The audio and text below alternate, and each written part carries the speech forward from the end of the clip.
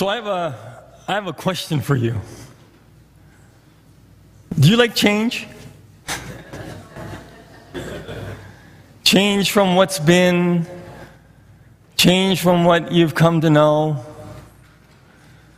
change from, I guess, we're no longer going to do the things we used to do. Change. Do you like change? One of my favorite presenters is Dr. Henry Cloud. And he is a follower of Jesus, but he's also a psychologist. And one of the things I remember him saying was that when it comes to change and approaching change and dealing with change, he said it's important for you to learn that you can learn. Learn that you can learn. Which may seem rather obvious, he says, but it's not. Learn that you can learn change, or how to deal with change. Because when you can learn, or if you can learn that you can learn and how to do that, limits can often just kind of go away. When something presents you with change, you can say to yourself, hey, wait a minute. I have learned how to adapt when something new has come. I have learned how to do something different. I can learn. I can do this. I can move forward with this. I can learn. There are resources available. There are sources. There is help that I know that I can kind of tap into. I can do this. And you don't have to be stuck.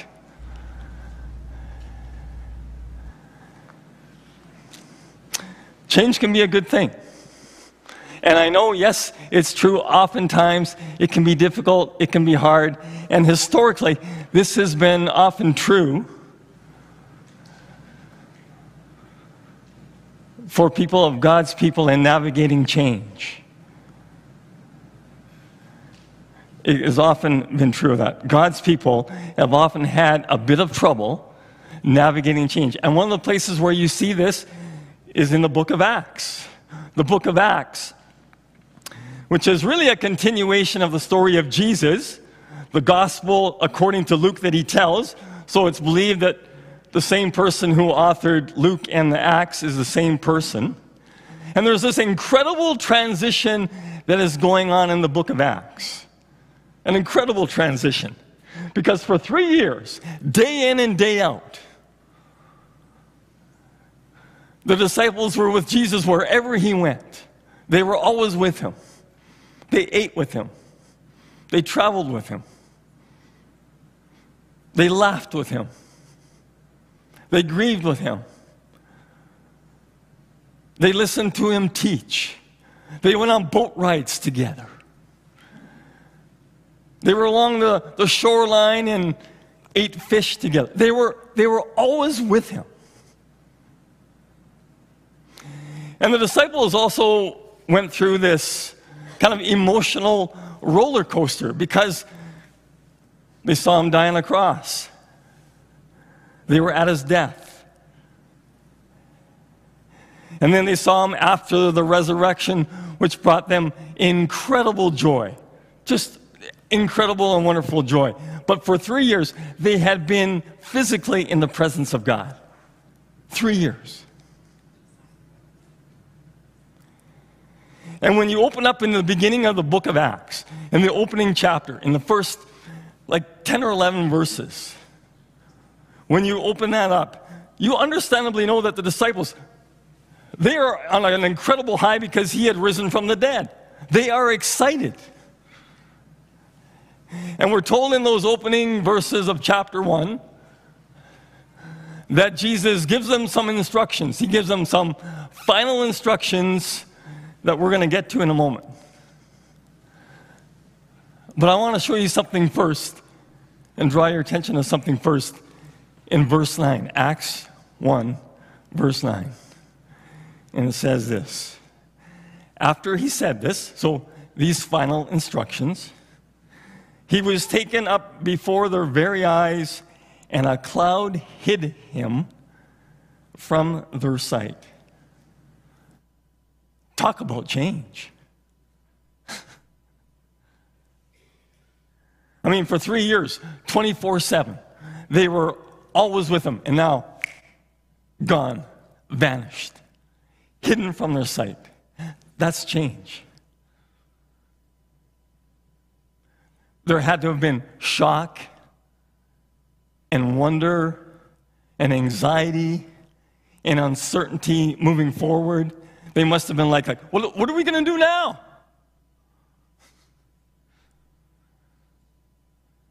But Jesus' parting words of wisdom perhaps would have been a source of some comfort in that moment, because he says this in verse 4. He says, whatever you do, do not leave Jerusalem, but wait. Wait. Now that's a word we all like to hear, isn't it? Wait. Do you like to wait?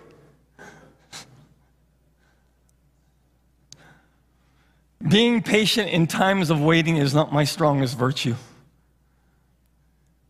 You know those times when you make those phone calls and you get connected and it's, press 1 for this and press 2 for that and press 3 for this. And then when you do, there's often sometimes a message, we're sorry, we're experiencing a greater volume of calls right now. Would you please stay on the line and wait for the next available agent. And you can wait and wait and wait and wait. You can wait a long time, right?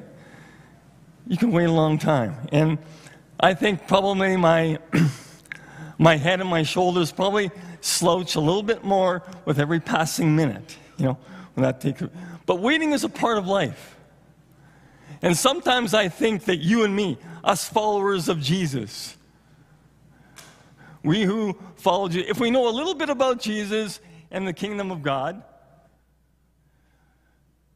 we can all too often perhaps just move ahead in taking next steps that we think are right, rather than maybe just pausing and waiting and seeking and praying for the presence and power of the Holy Spirit before we take those next steps.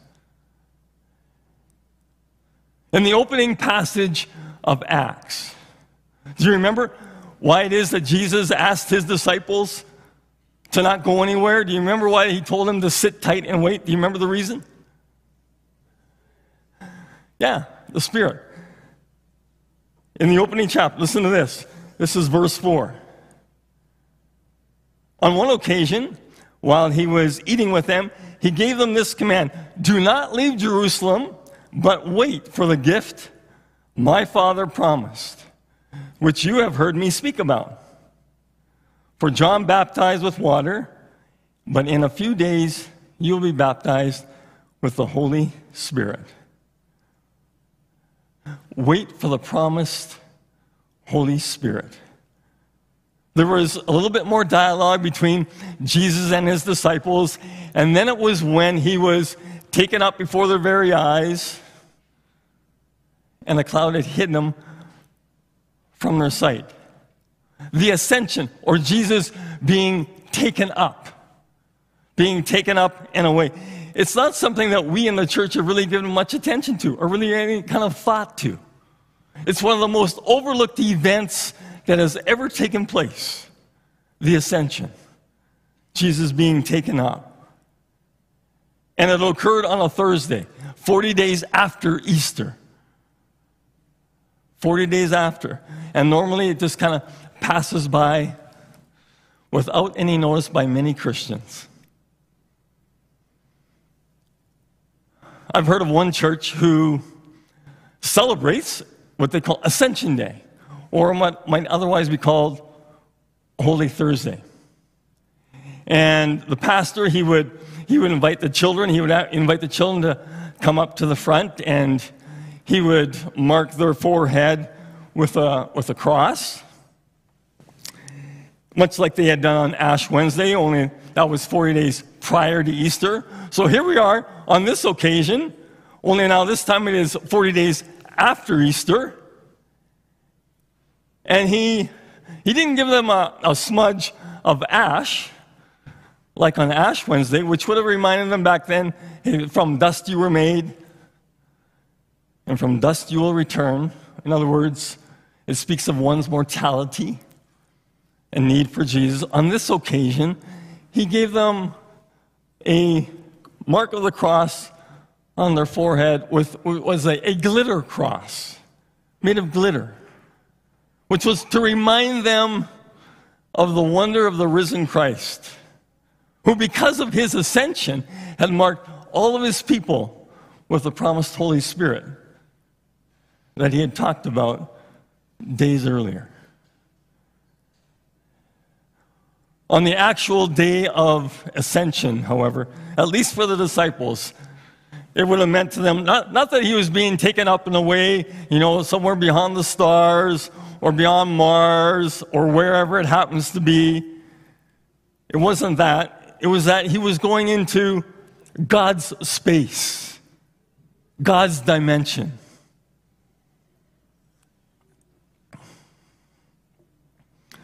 The word heaven means God's space. That's what the word heaven means. Heaven isn't just this happy place where people go after they die. No, it's actually God's space. And Jesus had gone into God's dimension, which meant for him that he was actually being ascended to the throne of the universe. The throne of the universe. Look at what it says here in Ephesians chapter 1.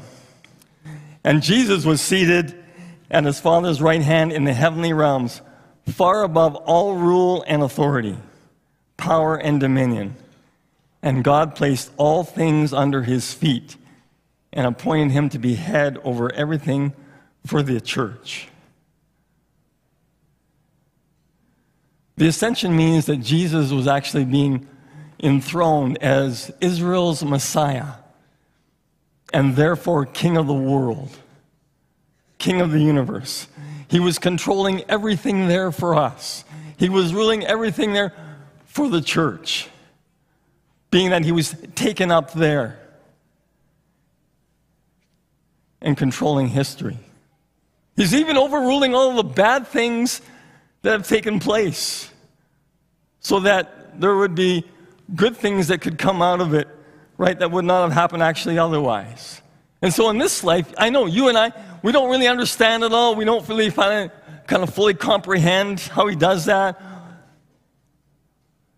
or what that, all kind of involves. But I know this, that ought to be encouraging and reassuring for us, for all of us, that he's running things. He's controlling things from up there. Sometimes God looks like he is totally present. And other times it looks like he is totally absent because of terrible things that are happening. But I know this. I know he is running things. And one day, as the Apostle Paul says, he says this in Philippians. The Apostle Paul says this. He is the one at whose name every knee shall bow. Verses 10 and 11 in these opening verses of the book of Acts reveal that the ascension, it's only temporary. It's only something that is actually temporary because one day he's going to come back and God's space and our present space are going to come together in one final time. One final time. Acts 1:11 says this. It says, this same Jesus who has been taken from you into heaven will come back the same way that you have seen him go into heaven. And when that day happens, or when that day comes, God's kingdom will be finally and fully realized. It will fully occur. And then the kingdom is already coming in one sense, because it's already happened in the sense through Jesus' death and resurrection.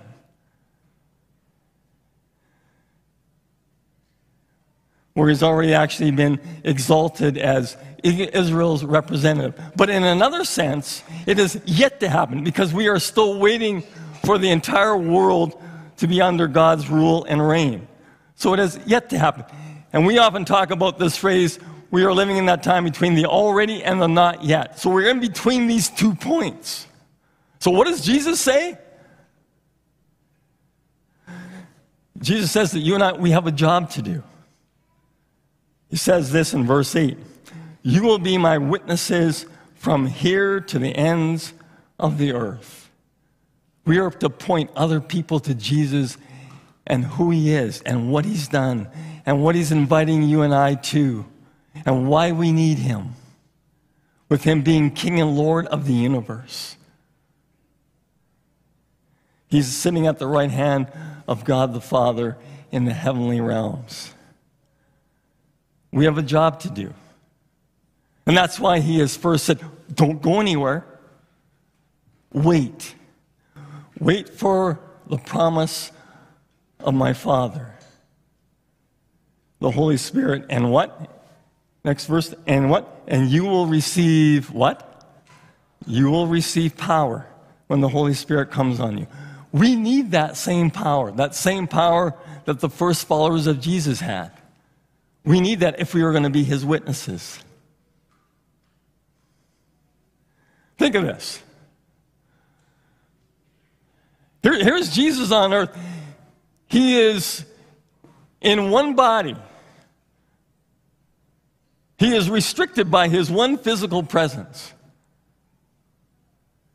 So he's limited by his one physical presence in his body. But with the ascension, he is accessible everywhere through the Holy Spirit enlivening each of us followers. Jesus had to ascend so that the promised Holy Spirit could descend upon his disciples, upon us, upon his followers, upon each of us. He had to ascend so that the Spirit could descend. Here's a bit of a visual for you. Did you bring your cell phone with you? Anybody, you don't go home without, or you don't leave home without it. Anybody, if you got a cell phone, would you mind taking it out? Hopefully it's not too far. Back pocket. So if you access your cell phone, and on it, activate the flashlight, okay? Have you got it there? Those of you that haven't? How about stick your hand up with your flashlight, okay? And Dan, I think, look at that. Dan's going to, I think, hit the lights. And if you can hold it high, I mean, take a look around, right? Take a look around. Jesus ascended so that the promised Holy Spirit could come and descend and live within each of us to be his witnesses. It's like you and I. It's like there are many Jesuses walking around. And we are shining the glory of his personal presence in each of our lives. The glory that is actually giving wings to our feet to go and be his witnesses throughout all of the nations. Jesus in his one body ascended so that there could be many bodies, with each of us shining his light and his goodness around. Okay, you can save your battery. You can't shut off being a light for Jesus, though, okay? I want to show you something. I know you've been dying to know what is this about, right? Like Corinne couldn't leave these balls alone. You know, she was playing with them in the back room before service, you know. There's 100 balls in this one container. And it's representing the entire population of Ottawa, including Gatineau area. There are 1.3 million people in Ottawa and Gatineau. 1.3 million people. There are 692 churches in Ottawa-Gatineau. And within those 692 churches, there are nearly 55,000 people who are involved or participating in a local church. 55,000 people are part of a church. 1.3 million people in Ottawa-Gatineau. Which means that I could take 4 of these balls, a person missed church. Yeah. Only 4% of the total population of Ottawa-Gatineau is a part of a local church. I think you get the picture. We have a job to do. We are called to be His witnesses. Witnesses pointing others to Jesus and who He is and what He's about. And in one of the most often quoted verses in all of Scripture, Acts 1:8, which is Dan's got it up there on the screen. What is the most frequently used said word in this verse? You. Yeah, you. I mean, it's a very personal thing. It's an individual thing. Yes, it's also a corporate thing. Yes, it's also church as a whole. It's a corporate thing. But it's a very personal thing. And what's helpful for me sometimes is for me to take a verse like this and to personalize it. So I would say to myself, you, Grant, will receive power when the Holy Spirit comes upon you. Insert your name there. You, say to yourself, insert your name, will receive power when the Holy Spirit comes upon you. We are called to be His witnesses.